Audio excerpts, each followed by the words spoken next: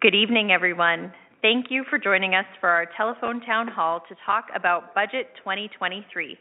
We are getting started here shortly. My name is Rebecca Schultz, Alberta's Municipal Affairs Minister, and I'll be the moderator for this evening's discussion. I'm honored to be joined by Premier Danielle Smith, as well as President of Treasury Board and Minister of Finance, Travis Toews. Both the Premier and Minister Toews will be your hosts tonight at this live and interactive telephone town hall discussion about the provincial budget, which was released just yesterday. Premier and Minister Toews, thank you so much for joining us. Thanks so much, Rebecca.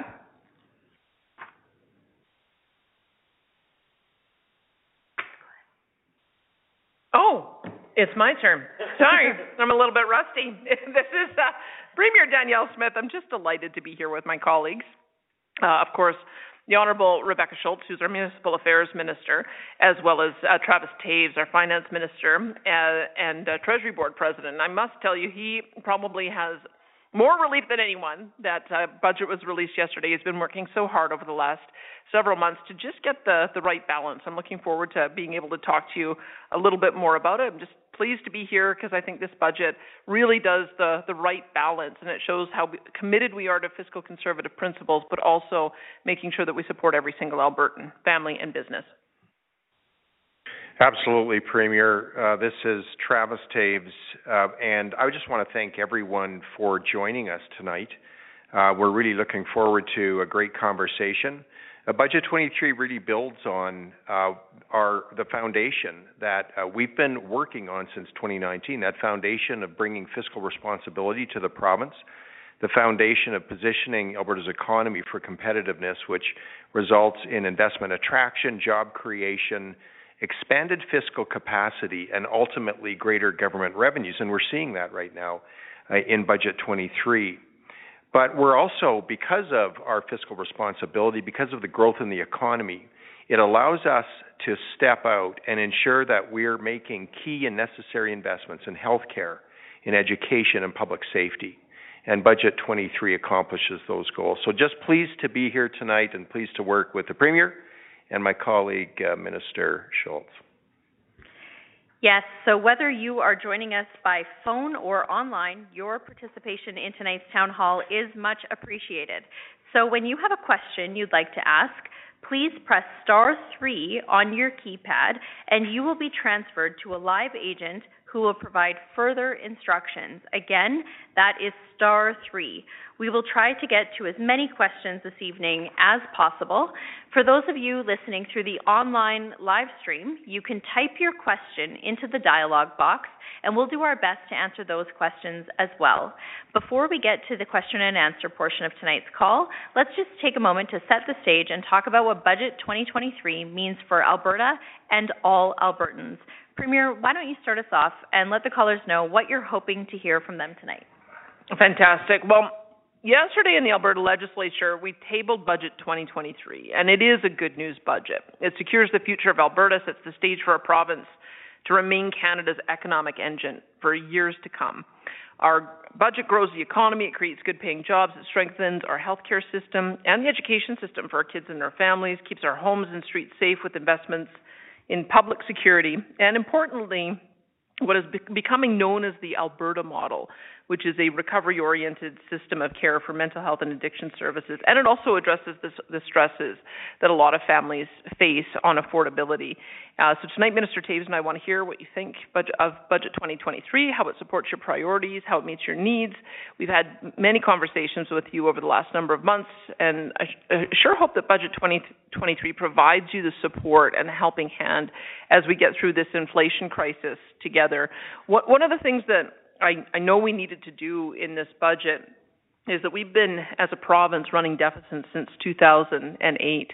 And it was last year was the first year that we ended up being in surplus, but we had 14 years where we had deficits. And what we heard was that people wanted us to be cautious, that it is, I think we're all delighted that we're seeing this great turnaround, but people want to make sure that we're going to be budgeting in a way that is sustainable. So a few of the things that I was so pleased to see is that we look at inflation plus population growth as a measure for year-over-year increases. We stayed below that.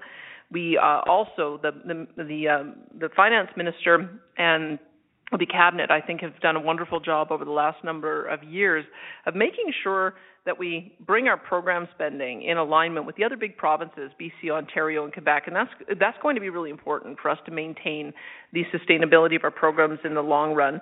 I think also having a debt repayment strategy is something that people wanted us to see. I think a lot of people were very proud of the days that we were debt-free. It'd be nice for us to get back there again, as well as a savings strategy and shoring up what we have in our Heritage Savings Trust Fund and making sure that we're managing our surpluses each year in a way that addresses the priority. So I was pleased to see within that framework, we are going to be able to use the budget strength that was developed over the last number of years to support everyone.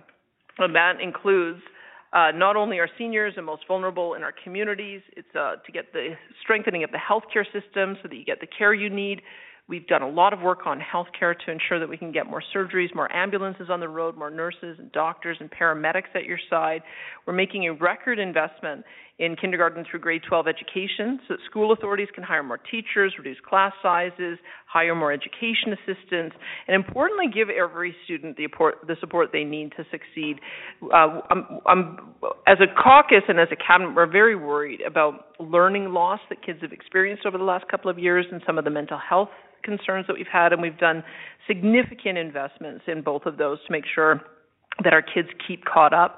We're investing in your safety, keeping families and communities safe, providing grants to communities that want to explore their own police force, but as well, you've probably seen in Calgary and Edmonton that we are increasing the role of sheriffs to assist in helping with public disorder at the same time as increasing access to recovery-oriented mental health and addiction treatment supports in recovery communities across Alberta. The first one was opened up in Red Deer, but we have 10 others that are going to be rolled out across the province, and then they will be on the street with outreach teams and community policing hubs in our jails, in our correctional facilities, so that we can get people connected with addiction and mental health treatments so that they can get on the road to recovery.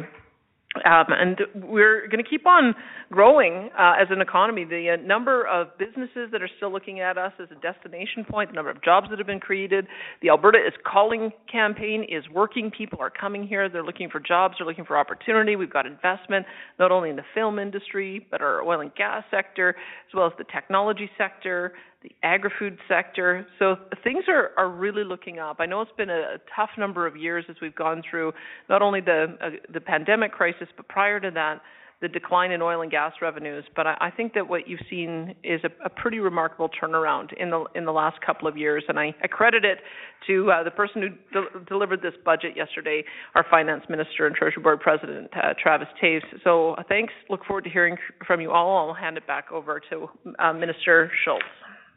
Well, thank you very much, Premier. So we are going to get to your questions. Just remember, if you want to ask a question, please press *3 on your keypad and you will receive further instructions from there. So our first caller tonight is Jennifer. Jennifer's from Chestermere. Jennifer, you are live. Hi. Hi, Jennifer. We can hear you. You're good. All right. I guess my question is, with this new federal funding that we receive for healthcare, I know there's a lot of people that are really anxious about signing on to the federal requirement of sharing health records with the federal government. So the digital ID, was that tied to this funding that we received? Absolutely not. We made it very clear, as did the Saskatchewan Premier Scott Moe, that we would never accept any deal that required us to hand over your private health information. It's not allowed under our Health Information Act. Your private information is yours. What the federal government has asked for us to do is work with them on a few of their key priorities, like expanding primary care, which we want to do, improving access to mental health and addiction, particularly for youth, which we already were on the path of doing, expanding out home care and continuing care supports, which we know is going to be the future model. Most people want to age in place in their own homes, as well as making sure that we're doing an effective recruitment strategy. And I think you've heard about that all over the country, that we need more nurses, more doctors, more paramedics, not only training more, but also attracting more from around the world. So do have some comfort that we are going to make sure we protect your private health information. But we felt that $518 million additional dollars coming into our system was going to allow us to accelerate all of those things, and we wanted to put Albertans' needs first on that. That's why we signed on to it. Great question. Thank you so much. Now, our next question is from Ben from Airdrie. Now, this one came in online, so I'm going to read that for Ben. Ben's question is, there isn't a lot in the budget to help small business. Why didn't you reduce the small business tax? Sure. Well, Ben, I'll work to answer that. A couple of things.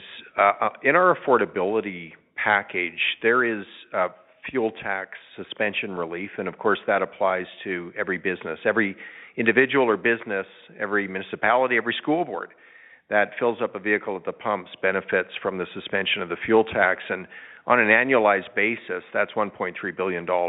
So I know that I've had a number of small business owners come and suggest it's made a really big impact on their bottom line. Of course, if those businesses are, a trucking business or, some type of business where there's a lot of fuel use, then it's a really big deal. Of course, the energy rebates also apply to small businesses, and there has been some relief there. The total cost of the energy rebates, the total investment into Alberta households and small businesses over the 2 fiscal years is about $1 billion. So it's very significant. But Ben, as a small business owner myself, this has been my observation in the Alberta economy. Small businesses play such a key role in our communities. They not only massively contribute to the economy, but they play such a role in the fabric of our communities right across the province. My observation has been when Alberta's an investment attraction hub, when projects are going forward, when the energy industry is going forward, when agriculture is moving forward, small businesses in the region benefit, whether you're in the restaurant business, whether you got a mechanic shop, whether you got a trucking business, oilfield service company. What we really need to see to help small businesses, in my opinion, is to continue to position Alberta's economy for investment attraction. And Ben, that's happening. We're leading the nation right now in economic growth. We're projected to lead the nation next year in economic growth, and diversification is taking place in our economy at rates I've not seen in my lifetime. The Premier talked about financial services, the tech sector. We can add to that film and television, manufacturing. Ben, de Havilland Air is moving their water bomber manufacturing plant just outside of Calgary. They chose Alberta instead of subsidized Quebec because of our incredible business value proposition. So long answer, Ben, but we're doing all we can to create opportunities for small businesses. Now, you know what? Every year we consider our tax rates, and what I'm hearing is a request to consider, perhaps for next budget, a reduction in the small business corporate tax rate, which for those listening is 2% in Alberta. We'll take that as an intervention. But Ben, on the tax side, I just have to say this, that Albertans are going to have an important choice to make in May. And we heard from the leader of the opposition, Rachel Notley, here in the last 2 days, criticizing this budget, that she would raise corporate taxes in this province if she's elected. We know what that would do to investment. We know what that would do to the bottom lines of small business owners. Alberta cannot afford an NDP government. Full stop. Now, lastly, we're intent on keeping Alberta's tax structure low. We have the lowest corporate tax rates in Canada, some of the lowest personal tax rates in the nation. We don't have a sales tax. We don't have a payroll tax. We don't have a capital tax. We don't have a land transfer tax. If Alberta had the tax structure of the next lowest tax province in the country, as the Minister of Finance, I would be collecting $20 billion more from Albertans. We have to maintain our low-cost tax advantage. Thank you very much, Minister Toews. Now, the next question is from Matthew. Matthew is from Calgary, and you are live. Go ahead. Hello. I was just, I heard there was a large surplus in the budget. I was just wondering if there's any kind of ear neck for the healthcare system, as it sounds like it's long wait times. And we attended Jason Copling's open house, my son and I, and he just talked more about privatizing a lot of the services, and it's kind of concerning.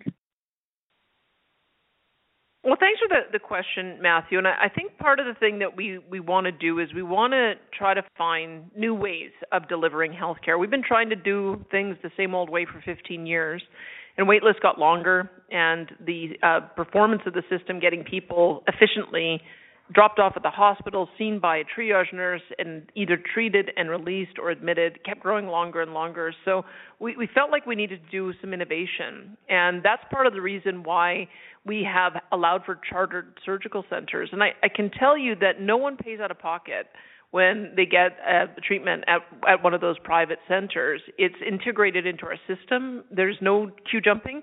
Everybody makes sure that they get their turn on the basis of their need and the acuity. And I can tell you it's about 20% of the surgeries that we're now able to do in those private centers. And we can do 300,000 surgeries a year. So I can't imagine that we'd be better off if we ended up reducing 60,000 surgeries a year. So that's part of the reason why we've made the investment that we have, is to just use some innovators and see if there's some better ways that we can deliver the service so that we can get more surgeries done. Overall, the healthcare budget was increased significantly, in part because we were already intending to increase the overall budget, but also because the federal government is assisting us with that $518 million more.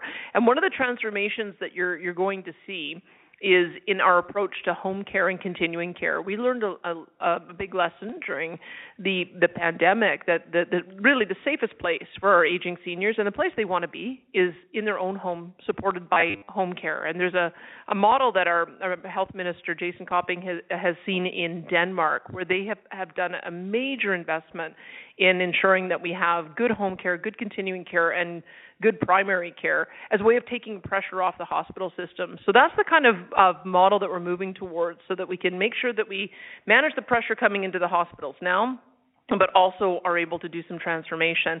We can't spend all the surplus on fixing healthcare, because part of the issue that we have with the surplus is much of it is because of windfall revenues from oil and gas. And we know that if we get on ourselves on a roller coaster where we're spending every penny of that resource revenue that we're not saving and paying down debt, then if it ever declines, we're going to be in a difficult position in trying to maintain the services and the healthcare. So we're going to increase it, but we're going to do it prudently. We're going to do it in line with the other big provinces. And I think you'll see that we're prepared to be very generous in that area, because we know how much it matters to people. I don't know, Minister Toews, if you want to add to that. There's not much to add. We will be increasing healthcare's funding by just over 4% this year, which is a material increase, obviously the highest healthcare budget in the history of the province. But, further to the Premier's point, when it comes to delivering healthcare, we have to find innovative ways to do it. To simply shovel more money into a system that needs fundamental reform is disrespectful for taxpayers and will result in a failed system. So I think you've just heard the Premier say she's committed to an innovative approach to healthcare to ensure that we're getting the best bang for the buck, and to ensure that we have the best healthcare system possible within a publicly funded healthcare system. Well, thank you so much. And, I can speak to this. If this budget is passed, I think it was last week, I was just at a primary care network in South Calgary with Minister Copping, also talking about the investments in primary care and supporting that model where we have medical teams to help folks make sure that they can access a family physician, increasing the amount of family physicians that we have and investing in technology to support virtual care, right? There are innovative things we can do in our healthcare system, and so it's not always just about the dollars, but finding innovative ways of meeting patients' needs across the province. Just a reminder for any of you who have a question to press star 3 to get your name in the queue. Our next question is from Ashley. Ashley is also from Calgary, and I'm going to read this one out for her. I'm a single woman, no kids, with a minimum wage job. Why aren't you helping me with affordability? You know, I'll just reiterate what the Minister Toews said. One of the things that I think is so substantial that we have here is the support we were able to give people on energy costs, electricity, home heating, and also the cost of gasoline and diesel. And when you look across the country, we pay on average about $1.25 per liter for gasoline, whereas in British Columbia it's $1.75. Imagine every time you fill up having to do that at a cost of 50 cents more per liter.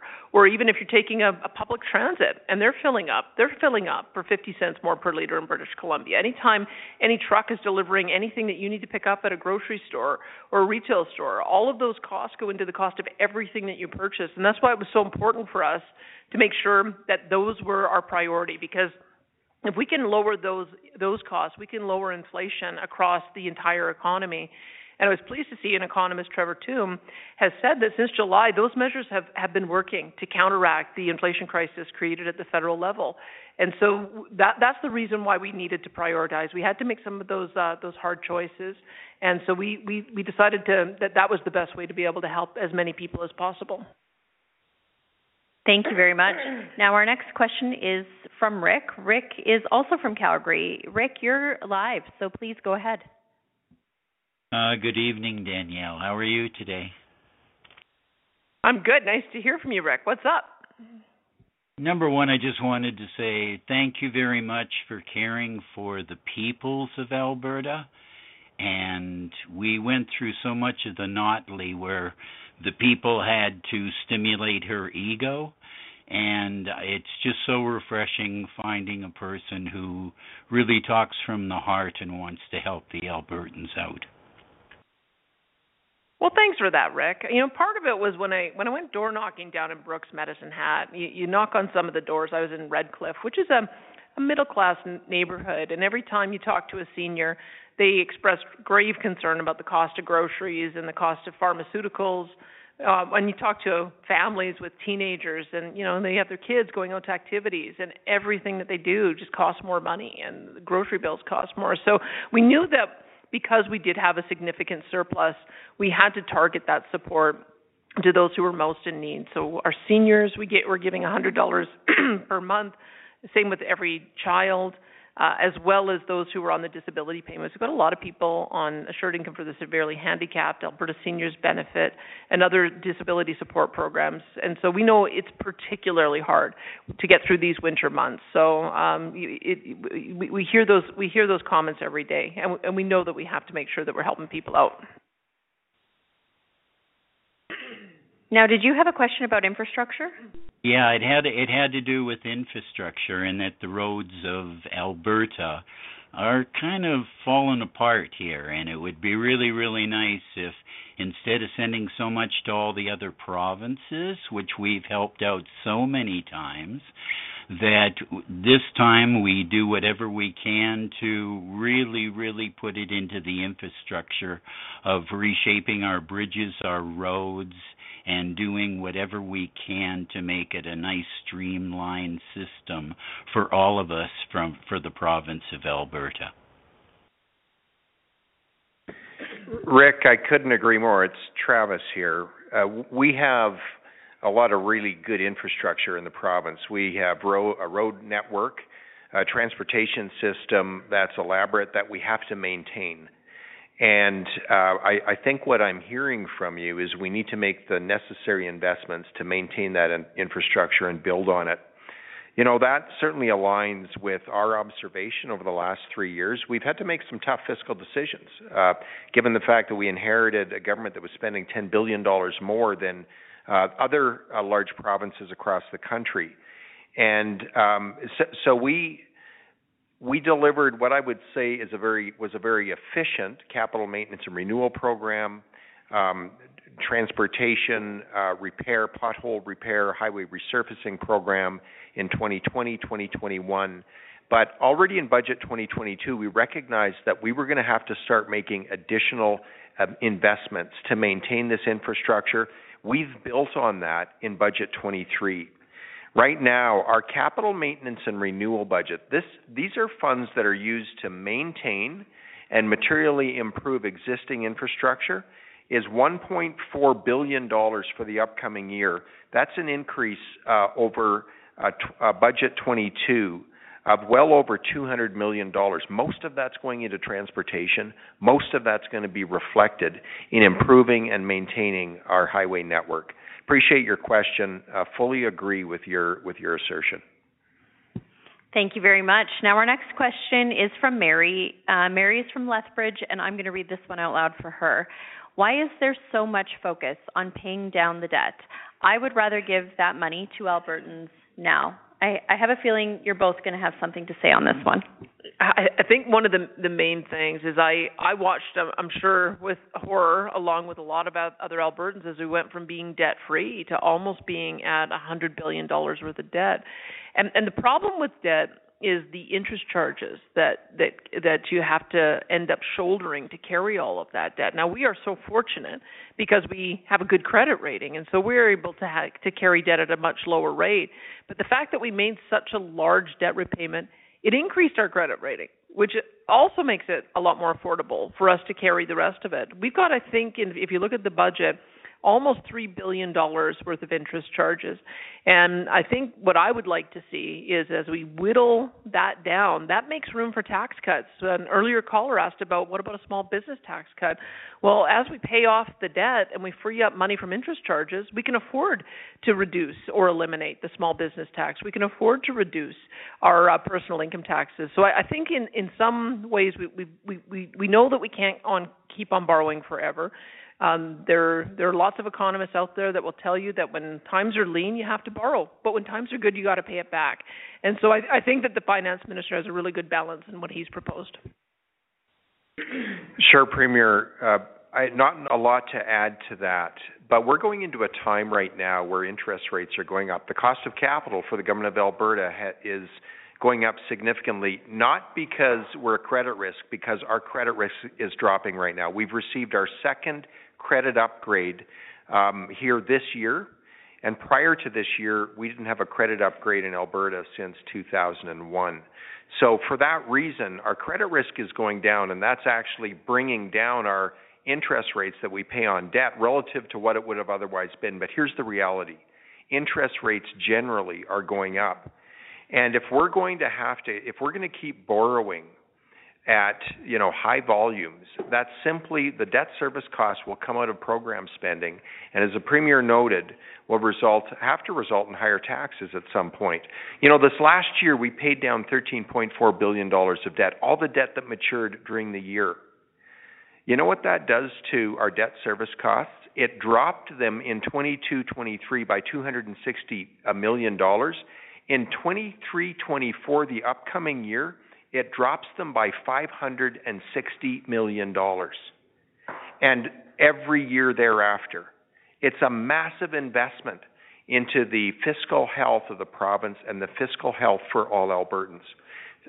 The other thing I would like to note, Mary, in the spring of 2020, when COVID was rampaging around the globe, the global economy experienced a really big economic shock. We had the largest contraction in the global economy really since the Great Depression for a period of time. Energy prices crashed to zero, in fact went into negative for one day, but hung around at $10 for far too long. And at the same time, there were additional demands on the province's resources as we were supporting Albertans and supporting our healthcare system. Here was the scary part. During that time, capital markets froze globally, and Alberta, like every other province and subnational government, we were unable to go to capital markets and borrow for several weeks. That was a scary time because we were going to run out of cash to operate. And during that time, it became very clear to me that when we have an opportunity as a province, we need to create fiscal room. The best way to create fiscal room so we could deal with another shock like that if we experienced it would be to have our debt paid down. So there's some real reasons why debt repayment right now should be a priority, and I know we're aligned with that as a government. It will, in the short, intermediate, and long term, benefit Albertans. And I can tell you, I remember door knocking in 2019, and just the amount of people who raised the amount that we were paying on debt servicing costs that could have been invested in schools and hospitals. And I think Albertans know what it was like to have the debt paid in full, and so that is something I think that means a lot to them. Next up, we have Chief Roy Fox. Chief, thank you so much for joining us tonight. You are live.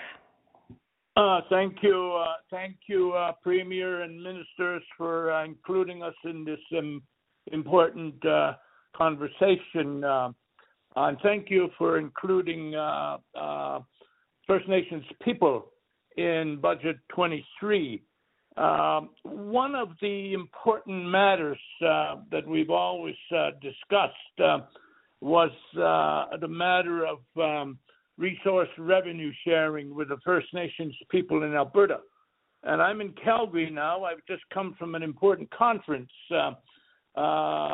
whereby First Nations leaders and leaders of the energy sector have agreed unanimously on a meeting that should take place between yourselves, Premier, and your members of your cabinet and First Nations people, so that we can begin some discussions on how we may want to deal with resource revenue sharing and the impact that would make on economic reconciliation. Thank you.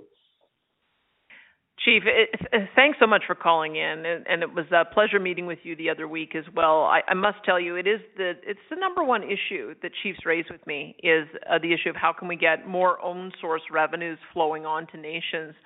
And I'll tell you a couple of things that I've heard. I think I was at the same conference as you with the National Coalition of Chiefs. Maybe it was another, but I've been told that in Australia it's become fairly standard for essentially 1% of resource revenues to be shared with the band that is impacted. And so that's a model I've heard about that is working in Australia. I've also heard British Columbia is looking at something similar. The approach we've taken here has been to have the Alberta Indigenous Opportunities Corporation, which has really underwritten and helped with loan guarantees on some major landmark deals. I think the one that has really become a model is the one on the Athabasca pipelines that give an 11.65% stake to 23 different Indigenous nations who are going to now have a long-term revenue stream coming from that. And we would love to partner on more of those types of projects.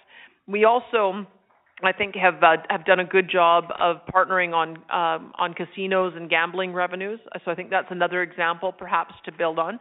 But what we're also in the process of now is finding ways that we can help build capacity on First Nations. We've got the agreement with the Enoch First Nation for them to have a chartered surgical center so that there can be hips and knees that are done to increase our surgical capacity.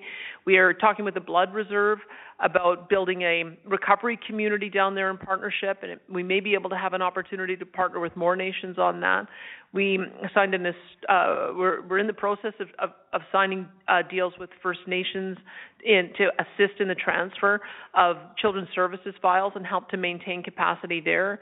And so I feel like our relationship has multiple levels to it, that economic reconciliation in any way that we can help to facilitate partnerships, help underwrite those deals, have a conversation about sharing revenue, have a conversation about how we can build capacity. I think we're entering into a really historic time in our relationship as a true partnership. And so I'm looking forward to continuing that. So thanks for calling in, Chief. Thank you very much. Next, we have Kevin. Kevin's from Calgary, and you are live.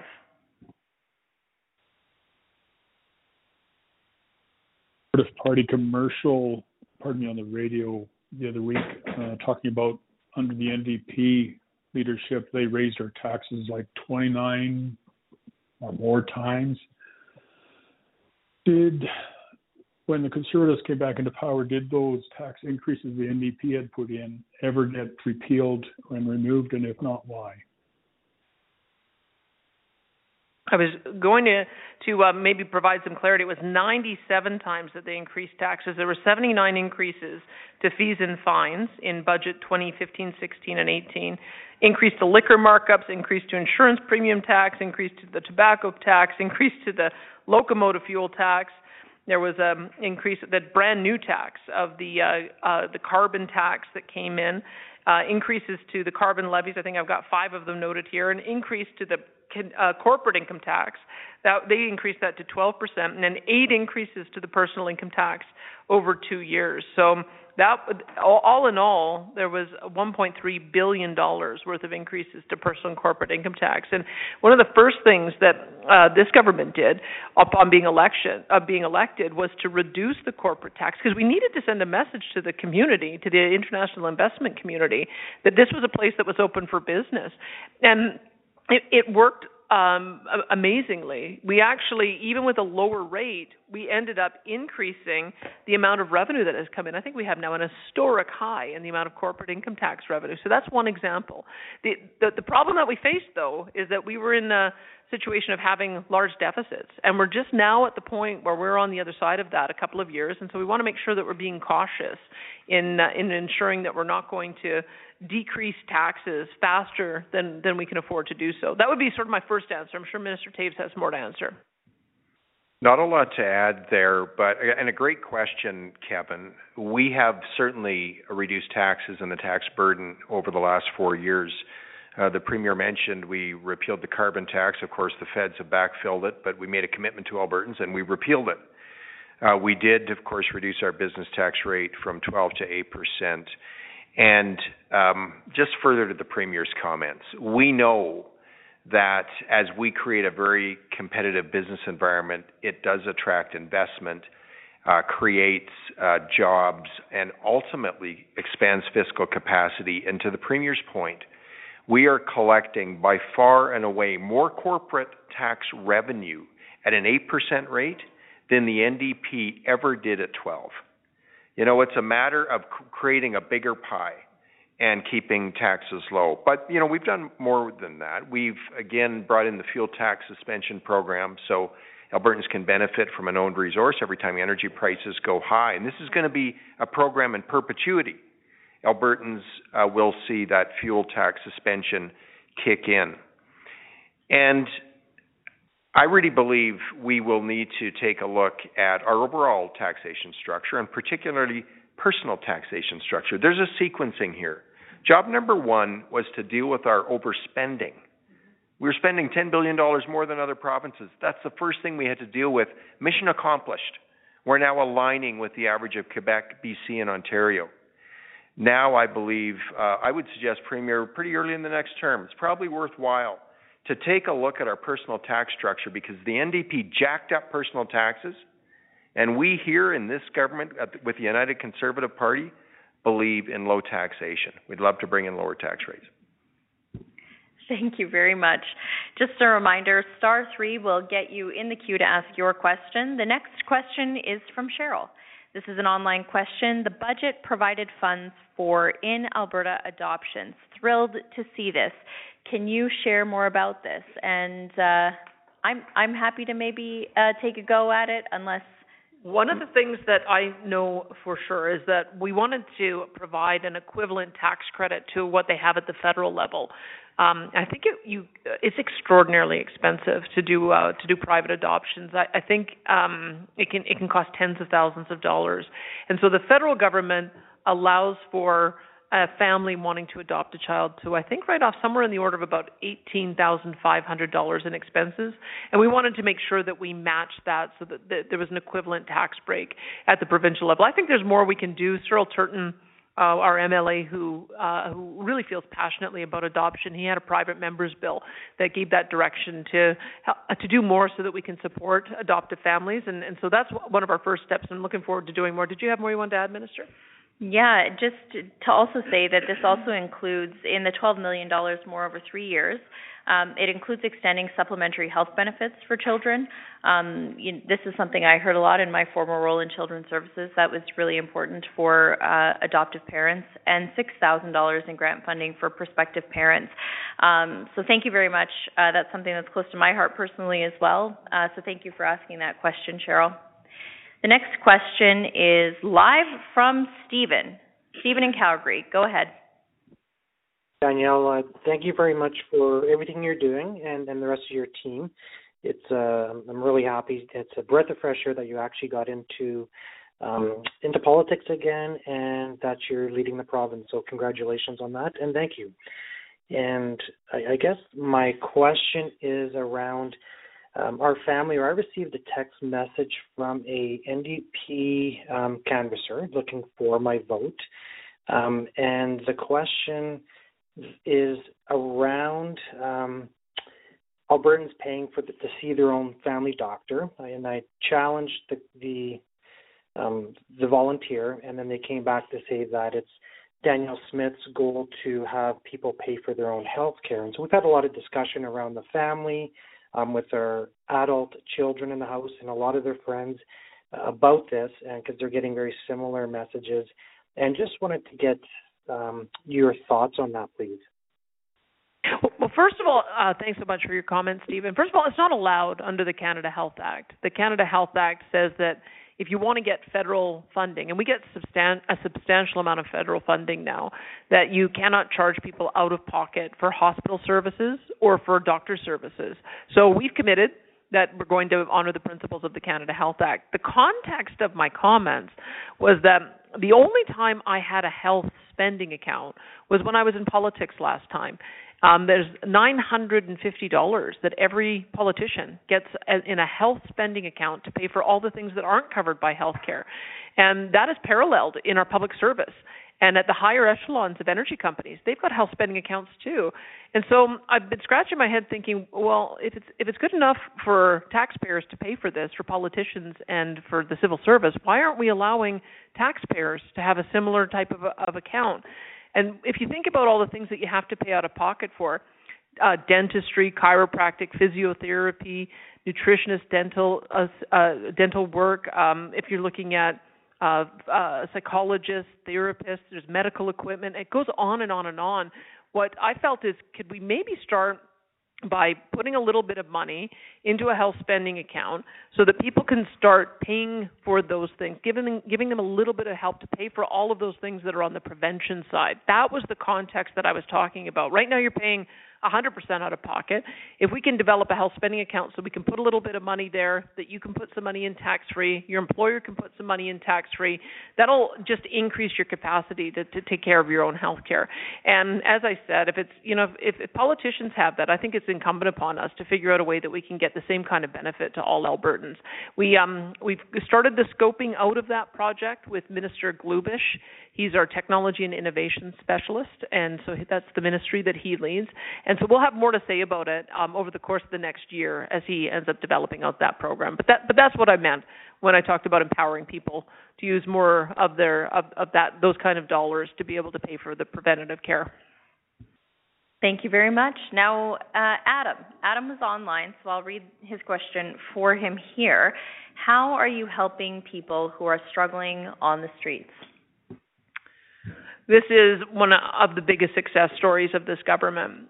When Premier Kenney came in, he recruited Marshall Smith to come in and be a chief of staff in our first Ministry of Mental Health and Addictions.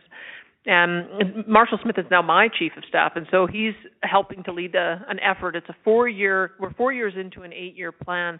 And the approach we're taking in Alberta, and we call it the Alberta model, is to not give up on people. We believe that every single person should have an opportunity to access care and to be able to receive treatment for addiction. Under the NDP, they were charging $40 a day for access to publicly funded addiction treatment beds. We got rid of that user fee, and we now allow, and we've also expanded it out. I think by the time our expansion is over, we'll be able to treat 10,000 patients a year for addiction. The model that we're using in Red Deer, and that's the one to keep a close eye on because it's the first one. We've got a 75-bed facility. On one side is the men's, and there's 50 beds there. On the other side, it's the women's, and there's 25 beds there. And it's a combination of building capacity for people and also running them through therapy. So the cohort that does the morning therapy does chores in the afternoon, and the folks that do chores in the morning do therapy in the afternoon. They're going to learn how to cook. They're going to learn how to take care of themselves. They're going to learn how to do basic repairs. They're going to have a community garden, maybe also have some other types of jobs on site. And whether it takes a month or 6 months or a year, we're going to get people well so that they can get their agency back and they can go back to being productive citizens. The group that we have who's managing our facility in Red Deer, they have had a 77 to 85% success rate in people going through their program and getting clean. And that's why we know this is going to work. So that's one part of it. The other side of it, though, is we can't have any tolerance for public disorder any longer. In Calgary and Edmonton, it is making a dangerous place of our public spaces. And so we want to have the compassionate side where we're supporting people to get them the treatment that we need. But we also need to make sure that we've got a presence of law enforcement. That's why we've got our sheriffs coming into Calgary and Edmonton, is to give people that pathway into getting into those programs. You know, if you talk to Marshall, and Marshall's an expert on this because he was living on the streets as an addict in Vancouver for 4.5 years. He's been 17 years clean, but it was an officer who said to him, you're either going away to jail for a very long time or you're going into treatment. So he said, okay, I'll opt for treatment. And then after 35 days, he was well on his path to recovery. And so that's why he feels so passionately about it, is that he's been there and he knows that there's a lot of people who can be mentors to others coming through. So that's the approach that we're taking, and we're really optimistic that it's going to work. We're getting attention from all over the world on this. I was just speaking at the recovery conference last week with 1,300 people in the room, and I suspect they're going to have double that amount next year, and people are coming here and they're taking note, and they want to be able to take that same approach back home. That was excellent. It's excellent work, and it's something that I'm certainly hearing on doorsteps as I talk to people in Calgary. So thank you for that. Next up, we have John. John, you are live. Hello there, Smitty. How are you? Well, I'm good, Johnny. How are you? I'm doing absolutely correct. Two things. I'm very happy to see a common sense budget in the world, apparently, of political correctness, particularly in the area of cutting red tape at the employees of the provincial government, who seem to be stifling more, giving more problems to people trying to get economic benefits in the province. The other thing is that my grandfather was Lem Sexsmith, who happened to have built your house that your mother lives in High River, and it's a large picture, which I'd be very pleased to give it to you and your mother for your archives. The other thing is that I believe that you people have got to do something more to protect the police in their daily policing of the population away from some of these people who are trying to cut them down. And there's my question. And thank you very much, Smitty. Well, thanks for that, John. And I have to say that was our house. My husband and I lived in the Sexsmith house. We ended up selling it to a wonderful Toronto family who I think are going to do a great job of keeping it in its traditional glory, because it's a 1903 home. And so I was very pleased to be able to take care of it for 10 years as I did. When it comes to protecting the police, you're right. I mean, there was a period of time, I think, where there was a defund the police movement. I think it demoralized our men and women in uniform. And we're trying to restore that confidence and pride in our frontline officers. And that was part of the reason why we feel so strongly about investing in sheriffs. There's only a couple of areas that Minister Toews allowed to go over that 4% increase year over year for inflation. And one of them was in public safety. I think they've gone up 13%. So that shows you how much we want to make sure that we're investing in being able to not only build out our sheriffs, but also help municipalities shore up their municipal forces. So I'm with you on that one. And then when it comes to cutting red tape, I'll just say that Minister Dale Nally, he's our Service Alberta and Red Tape Reduction Minister, and it's very funny whenever anybody brings forward a new policy, he'll always pipe up and say, "No, Minister, how is that going to affect your red tape count?" And so he's keeping track of all of that.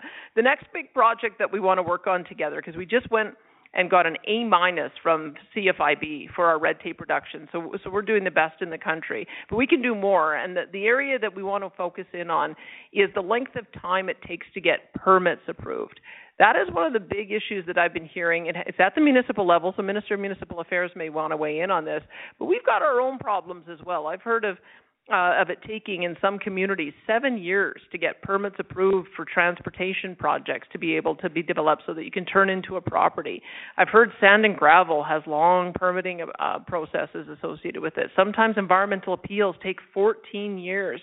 And I think we can do better than that. When I was asking people about the approach we should take, they said, well, why not do it like Saskatchewan? They've kind of got a 6-week rule that if you are going to say no, you have to say no within 6 weeks. Otherwise, the answer is yes, and let's just get on with business. So I think we have to develop a little bit more of that can-do attitude. We've got to do our part at the provincial level. I think we have to work with our municipal counterparts to make sure that they're doing the same thing. I'll turn it over to Minister Schultz to comment on that. Yeah, Premier, you're absolutely right. And I would say municipalities across the province have been doing a number of things to reduce red tape. And there are some good examples. They'll have a report coming out right away on some of the things that different communities are doing across the province. But this is something I've raised. I've spoken with the rural municipalities about this and Alberta municipalities to come up with some ways that we can actually measure that, because it continues to be something that we hear from businesses, that sometimes it's the permitting times and the wait times. And, you know, if those are things that, if it's our government or different ministries within government that are the delay, those are things that we look into as well. Now, our next question is live. It is Lauren from Calgary. Lauren, go ahead. Hi, folks. I'm a bit of a numbers and money guy, and I was wondering what the exact numbers are that you're going to be putting towards the provincial debt and towards the Heritage Trust Fund. And also, I'm wondering why we don't report how much interest, the percentage of interest that we're paying to the creditors, such as it sounds like your earlier comment, we were paying up to 3% for our provincial debt. And I was wondering what is our current, with the better credit rating that you were talking about earlier, what is our current interest rate that we pay for our provincial debt? Thanks. Well, I see that the Minister of Finance is looking in the fiscal plan because there is different debt that matures at different times because we've got it over different lengths of time. So maybe that's why it's a little bit tricky to give you a single number, but I think he's managed to find the page he's looking for there. So great questions. Firstly, just to mention again that in 22-23, the current fiscal year we're in, we paid off all of the debt that matured, and that was over $13 billion worth. And the debt savings as a result of that pay down, the debt service cost savings are $260 million this year and $550 million next year and in perpetuity. In terms of cost of capital, that cost varies. It depends whether we're borrowing short-term. Our real short-term borrowings can be at 50 basis points, half a percentage point, and long-term, bond issues, 10 and 30-year bond issues, we're up in that neighborhood of 3% right now. And again, that number is always variable. But the fact that we've received a second credit upgrade will ultimately brings down our cost of capital.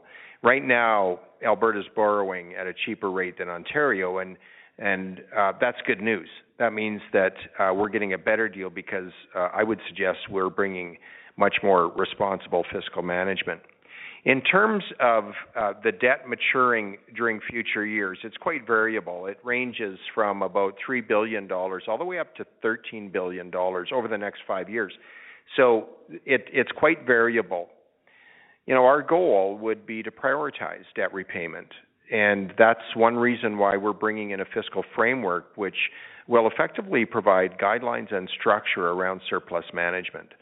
In our fiscal framework, at least half of any surplus has to go to debt reduction in the year the surplus is achieved, and that's debt reduction of debt that's maturing in the year. It makes no sense to pay off debt that's not maturing. There's very often a penalty related to that. And right now, the debt that we do have was placed at quite low interest rates. But we can and will and should make debt repayment a priority. We are. These fiscal rules support that priority. And for every dollar we pay down, we save Albertans debt service costs. Thank you very much. Next up, we have George from Calgary. Go ahead, George.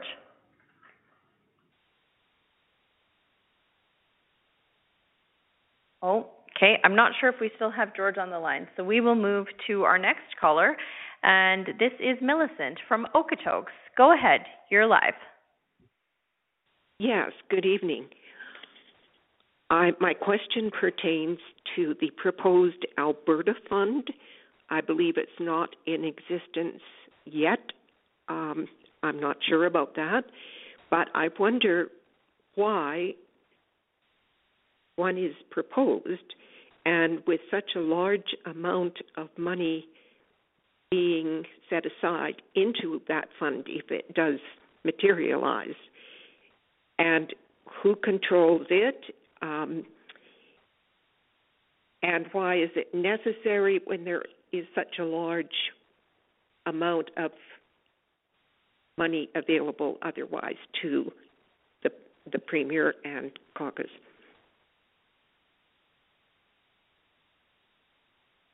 That's a great question. I appreciate you asking that question. I think many Albertans are quite interested in the concept of an Alberta Fund.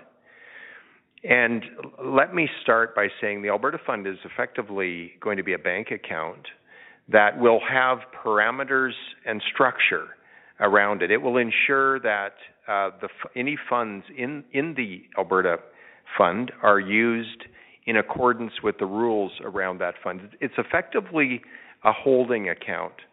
When the province produces a surplus, I just mentioned the rules around the use of surplus.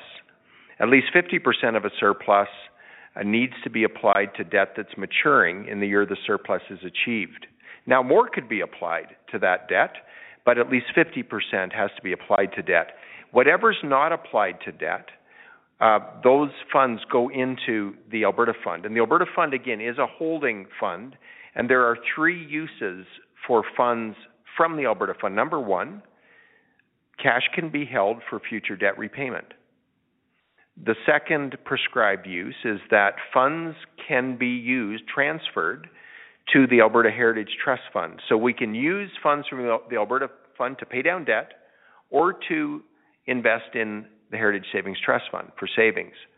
The third available use for those funds would be to use the funds for one-time, non-reoccurring expenditures that relate to strategic government priorities. In other words, the priorities of Albertans. Now, I want to make a couple of comments around that use, because any project, whether it be capital in nature or perhaps a one-time operating initiative, any project has to be subject to the budget process. Any project has to be subject to an appropriations bill that's debated in the legislature and ultimately passed. So it will have full scrutiny of all the rigors of a full budget process. So effectively, the Alberta Fund simply provides discipline and transparency and ultimately will result in more responsible fiscal management for our surpluses, which we do anticipate to have over the next few years. Yeah, and Millicent, just to go on that, part of it is that we're now developing surpluses, so we need a place to have them parked until we decide what we're going to do with them. So if you look at the strategy that we had this year, the lion's share of the surplus went to debt repayment. But the minister also announced $2 billion going to the Heritage Savings Trust Fund. And the one-time payments that we had were all those affordability payments that we had to deliver to make sure that we were defraying the cost of inflation for families. So that's, in practice, if that fund had existed last year, that's the sort of approach that we would have taken. And so I think the Minister Toews, as we look forward and we start seeing that we're now entering an era where we may have ongoing surpluses, we need to have a short-term bank account to park them in until we see what at the year end, just how significant those amounts are going to be so that we can figure out the best way to allocate them. That's the purpose of it. And Premier, thank you for that. I should also add, around the Heritage Savings Trust Fund, part of our responsible fiscal approach is to ensure that earnings of that Heritage Savings Trust Fund remain in the fund. I'm not sure how many Albertans know this, but over the past multiple, actually number of years, even into the decades, earnings from the fund that weren't required to insure the fund for inflation, protect the fund from inflation, the remaining earnings were always transferred to the General Revenue Fund. We're bringing legislation into the House next week that, if passed, will categorically ensure that any earnings are retained in the Heritage Savings Trust Fund. And I want to share an extremely awesome data point with all our listeners tonight. If all of the earnings of the Heritage Savings Trust Fund from its inception were retained in that fund without any additional deposits other than those deposits that were made, instead of an $18 billion amount in our Heritage Savings Trust Fund, we would have a balance that's approaching $300 billion. A balance like that would generate close to $20 billion a year of investment earnings for Albertans. And so while we all wish we would have started that sooner, the best date to start is today. And we're starting that with Budget 23. Thank you very much. Great question. Next up, we have Julie. Julie's also from Calgary. And go ahead, you're live.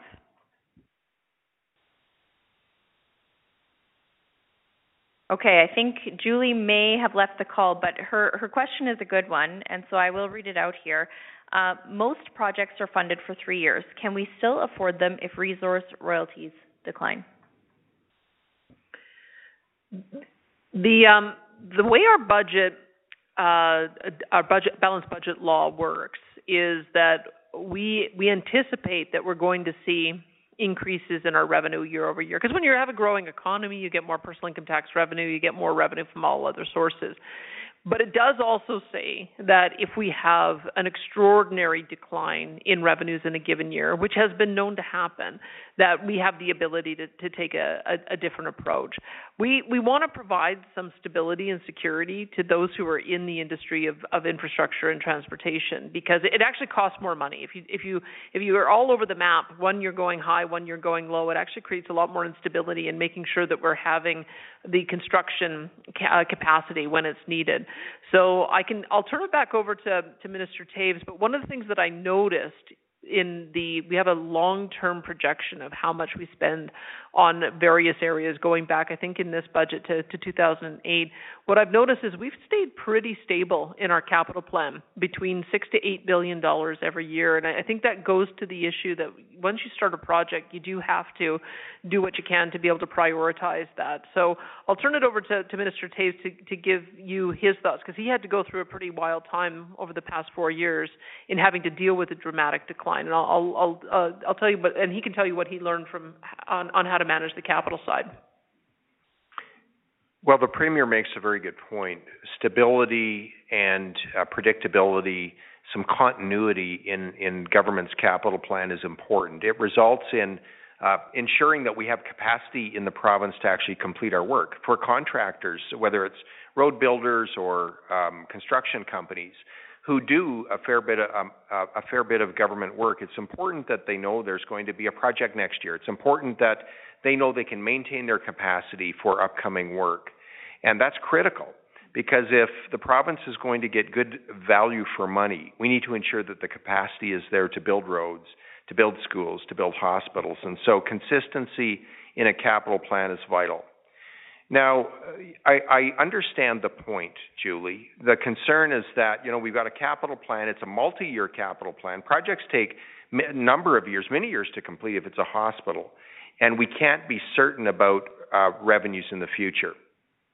Look, that's why responsible fiscal management matters. That's why running surplus budgets in all but our most difficult years is what we need to deliver for Albertans. So we have the fiscal room to deal with those one-off years where there is a shock, a major revenue decline. Within our fiscal rules that require a balanced budget, we do have two notable exceptions. One exception is if revenues drop by more than $1 billion from the year previous, a deficit is allowed, and that's a necessary exception because we do have volatile revenue in this province as a result of our royalty income. The other exception is this. If disaster and emergencies create an expense requirement beyond the contingency that we set up in the budget, that constitutes an acceptable exception to run a deficit. Necessary.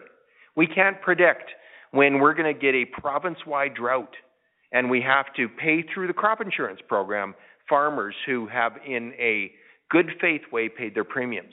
The same could be said about fires and floods. I believe in these rules we have requisite exceptions that will ensure that governments can respond appropriately and at the same time bring responsible fiscal management.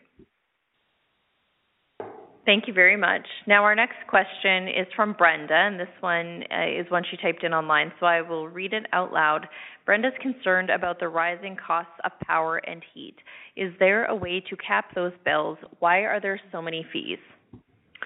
Oh boy, this is an area for Matt Jones to really dig into. He's our affordability and utilities minister. He noticed, first thing on the job, that we had to make sure that we brought some stability to electricity prices. There's a regulated rate option, and that's sort of the default rate if you haven't signed a contract, that was going to go up to 29 cents a kilowatt hour. I think most of us historically have been used to paying more around 5 cents. So we knew that there's something that's quite broken in the way the system's working. So we've begun talking with the electricity companies about how we can bring some price stability on that side of it. But you're very right as well, Brenda, to point out that the lion's share of the bill is now all those extra line items, the municipal franchise fees and the distribution charges and the rate riders and the transmission charges. In most jurisdictions, that only comprises 1/3 of the bill. In our jurisdictions, it's more like 2/3.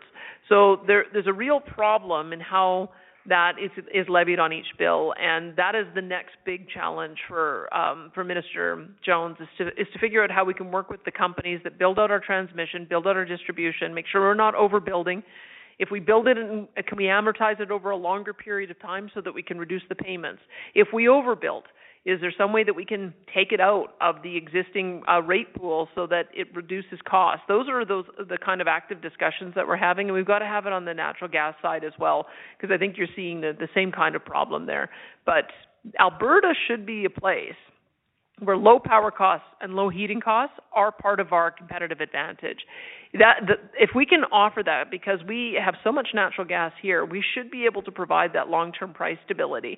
And that's part of the reason why I put together a council on securing Alberta's energy future, is I wanted to figure out a way that we can not only look after our energy future in doing more LNG export, doing more bitumen development, doing more conventional oil and gas development, but is there also a way that we can provide some more price stability because we're a natural gas basin, so that we can have those long-term reductions in prices on those important inputs, not only for business but also for homeowners. So that's a very active discussion, and I think Matt Jones is going to come up with some good policies on that.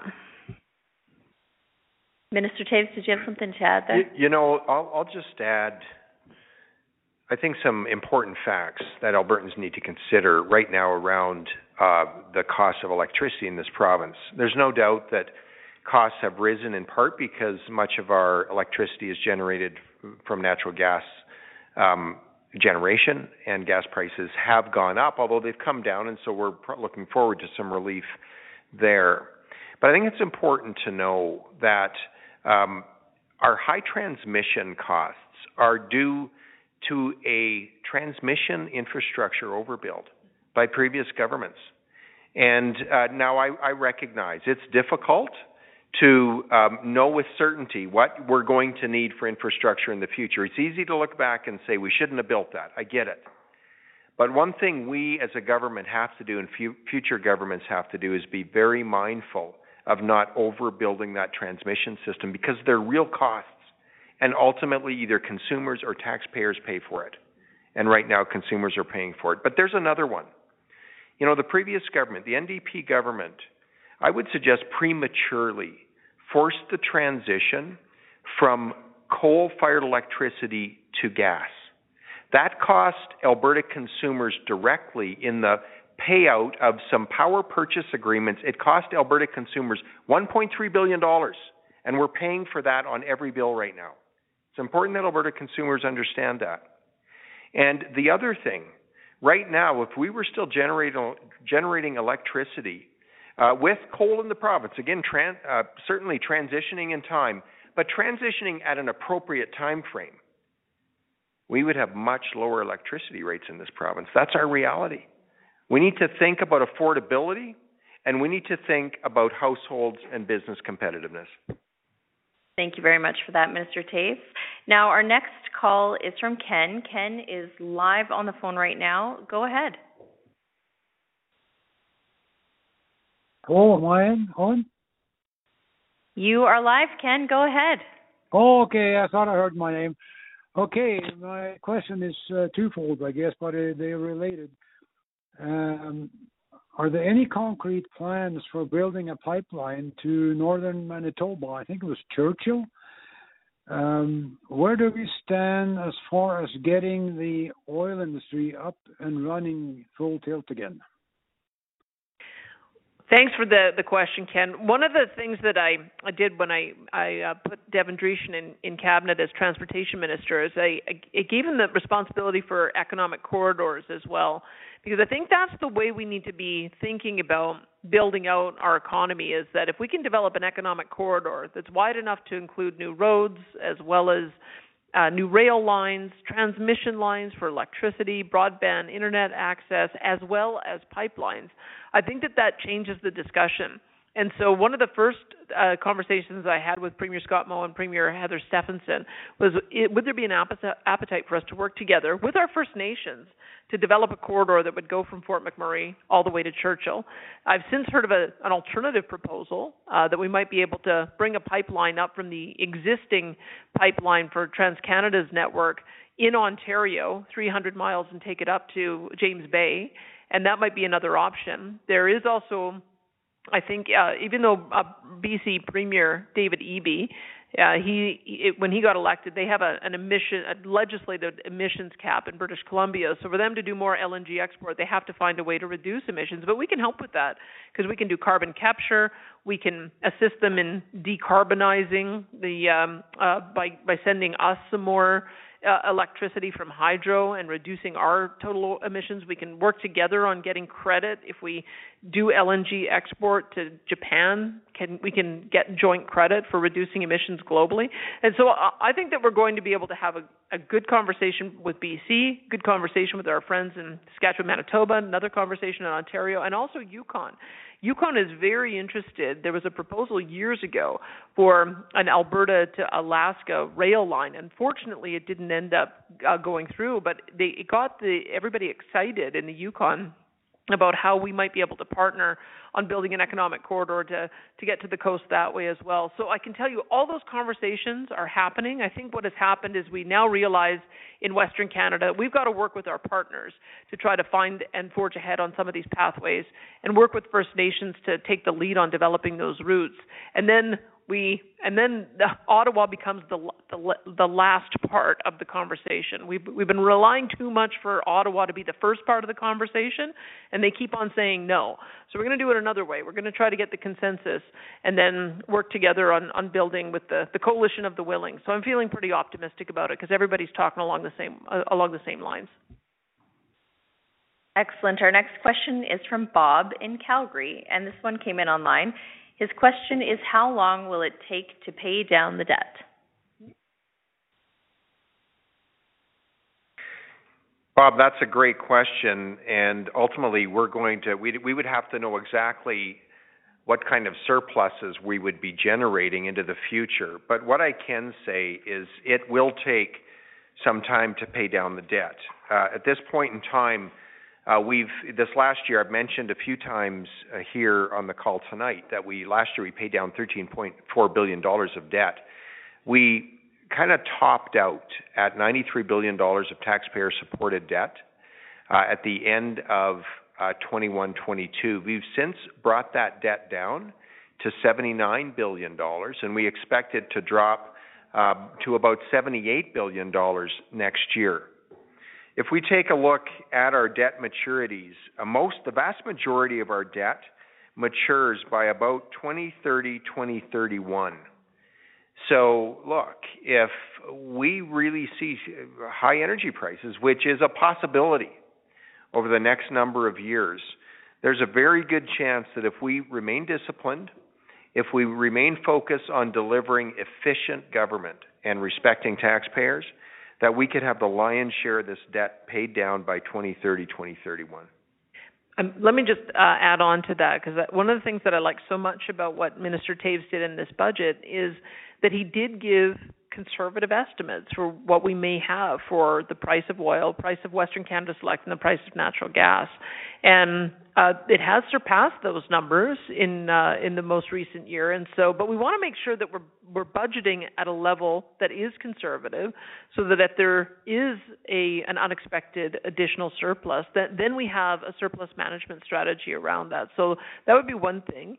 The other thing, and I wonder if Minister Toews can speak to this as well, is that there were many of our oil sands projects that ended up getting to pay out on their low royalty rate. We have a royalty structure that allows them to pay a 1% royalty until their capital is paid off, and then it pops up to 25 to 40%.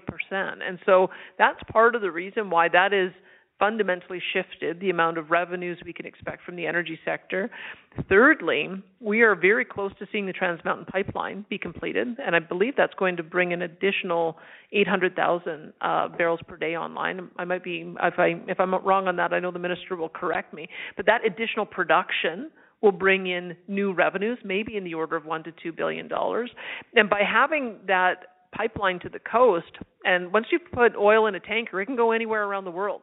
And now you can get the highest prices for it. That will reduce the discount that we have on our Western Canadian Select, and that may also generate another $1 or $2 billion of additional revenue. On top of that, if we can get some of these deals with British Columbia or Saskatchewan, Manitoba, and Ontario to do more LNG export, that's also going to allow us to get world prices on it, but in addition, increase the production. So as I say, this is a very, very conservative budget, because if you layer on all of those additional things that I've just talked about, that's going to allow for us to get additional surplus revenues, and because we've got this surplus management strategy in place, just pay off the debt that much faster. Did you want to add anything, Minister? Premier, I think you've covered that well, but you really make an important point. We've had a number of oil sands projects here in the last 18 months move from pre-payout to post-payout. And when a project moves there, the royalty structure changes entirely. Prior to payout, an oil sands producer will pay between 1% and 8% effectively on their gross revenues, depending on the price of oil. But when they move to post-payout, they'll pay the greater of 1 to 8% of gross revenue, or 25 to 40% of their net income. And here's the other important piece. When a project moves to post-payout, it never comes back. And so that royalty structure changes forever. And that's one reason why you see greater royalty revenue projections into the future. We're seeing a structural change. Now, the other thing this does, it also creates additional sensitivity around revenue projections related to small fluctuations in the price of energy. That's why we need to continue to be fiscally responsible, because we can't control the price of WTI, but we can manage our finances responsibly and take full advantage during years when we have high energy prices. The Premier noted that we've taken, very prudent estimates in terms of our energy price assumptions, The estimates the assumptions we've made that inform our revenue projections are between $5 and $7 lower than private sector estimates on average. We think that's important. We think it's important to be conservative, to be prudential. Now, I think we have time for a couple more questions before we head to closing remarks. So first up, we have Carol. This came in online. The question is, would Alberta consider providing oil dividends to residents like it is done in Alaska? You know, I almost piped in when Minister Toews was talking about the dream of what if we had $300 billion right now in the Heritage Savings Trust Fund and it was generating $20 billion a year in annual investment income.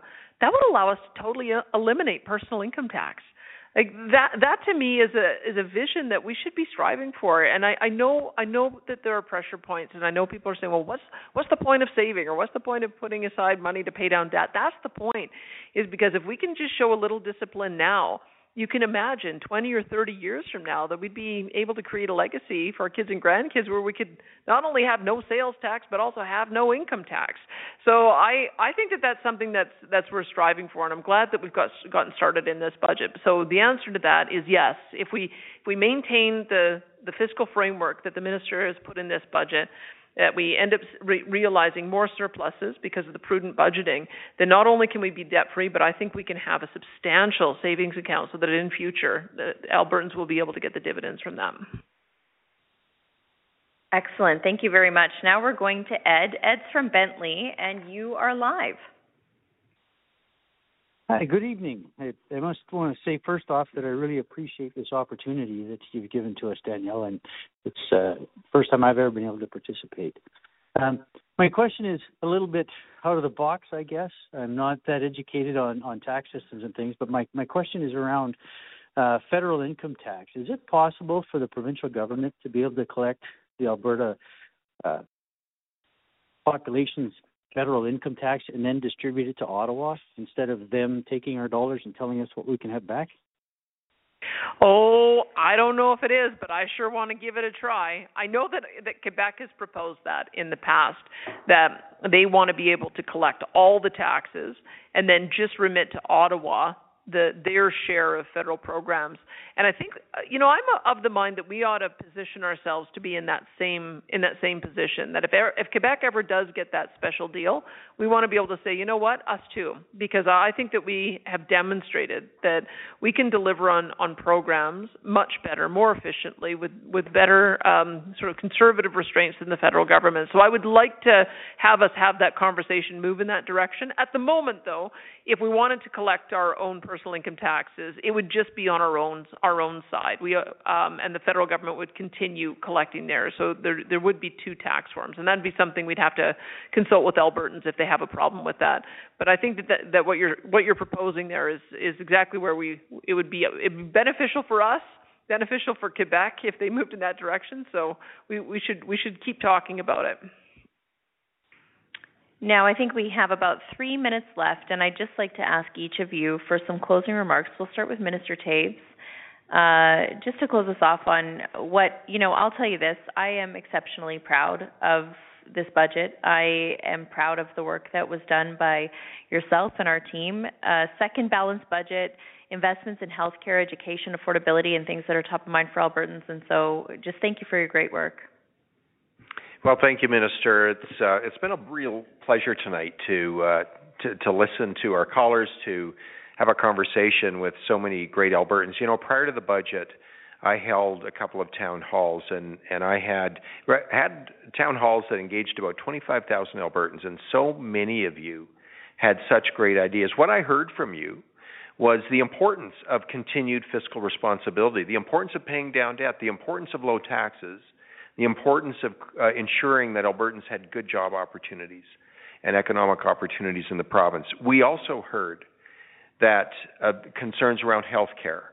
We heard concerns that there was capacity issues, capacity challenges in this province.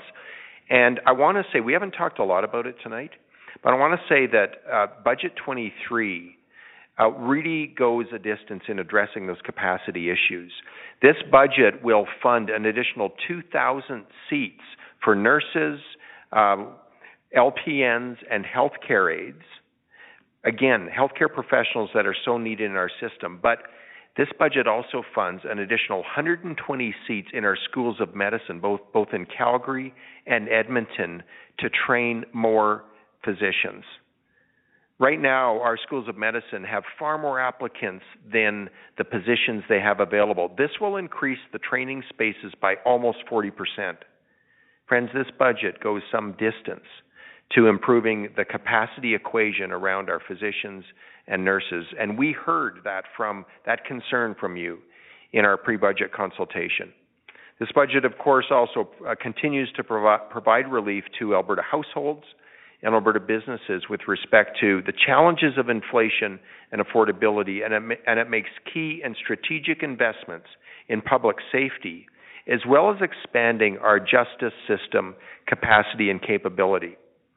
All of that is done under the umbrella of responsible fiscal management, ensuring that we're not encumbering the next generation with a debt they did not incur. So it's been a pleasure just engaging with you tonight. It's been a pleasure joining the Premier and Minister Schultz in this conversation. Thanks for that, Minister Toews. One of the things that I love so much about this budget is when I think back about why I'm conservative, it's some of the great iconic leaders that we have had in this province, like Peter Lougheed, who stood up for our right to develop our resources. And because of the incredible resource wealth he was able to help generate, he started putting money aside in the Heritage Savings Trust Fund. And so I'm so pleased that we're going to be able to honor his legacy by developing a long-term plan to continue investing in that. And Ralph Klein, I got involved in politics when Klein said, darn it, we're going to be debt-free and we're going to do it without raising taxes. And sure enough, we are now back on that path of paying down debt. And we are talking about reducing taxes as we start getting a bit of a dividend that comes from having lower and lower finance charges. So I'm so pleased that we're able to honor that legacy. And then Ed Stelmach, he really realized that we needed to support our municipalities and to invest in infrastructure, that we had an infrastructure deficit. We've got a huge province, and we've got to make sure we're building the transportation network, our roads and our bridges, as well as the hospitals and schools that everybody needs. And as we go forward now, I think what everybody really embraces is that we have a conservative way of delivering on social programs. We know that we can have a whole variety of different providers, in whether it's in healthcare and education or advanced education. We believe in competition and choice and entrepreneurship and innovation and pilot projects. We believe in inviting entrepreneurs and innovators in to help us develop better ways of doing things. We're applying that same conservative mindset that works so well in the private sector to helping us improve on the programs that people care so much about. I will just say, for those, if you didn't hear me talk about this Alberta model for mental health and addiction, I think that becomes a model for us to be able to think about how we can really help people in a way that's going to be meaningful, that's going to help them get out of their addiction, help them get back onto productive lives, and be able to give them that hand up. When we talk about compassionate conservatism, it has been a bit of a slogan for a number of years, but I think that what you see in this budget absolutely embodies that when you have the fiscal discipline, you have the restraint, you're able to create the capacity to do so much good. And I think we've got the right balance here, and I certainly credit all the hard work that my colleagues, and in particular Minister Toews, has done on that. So thanks for joining us here this evening. We'd still love to have your feedback. Obviously, we've got an election coming up, and so if you've got some more ideas about things you think we might have missed that we need to be thinking about for next budget, we're happy to hear that feedback too. Thank you very much, Premier. Thank you, Minister Toews. And thank all of you for joining us this evening. I've enjoyed listening into the discussion we've had here tonight. It was so great to hear so many different thoughts and ideas. If you want more information on Budget 2023, simply head to alberta.ca/budget. Thank you again for being part of this event tonight. Enjoy the rest of your evening.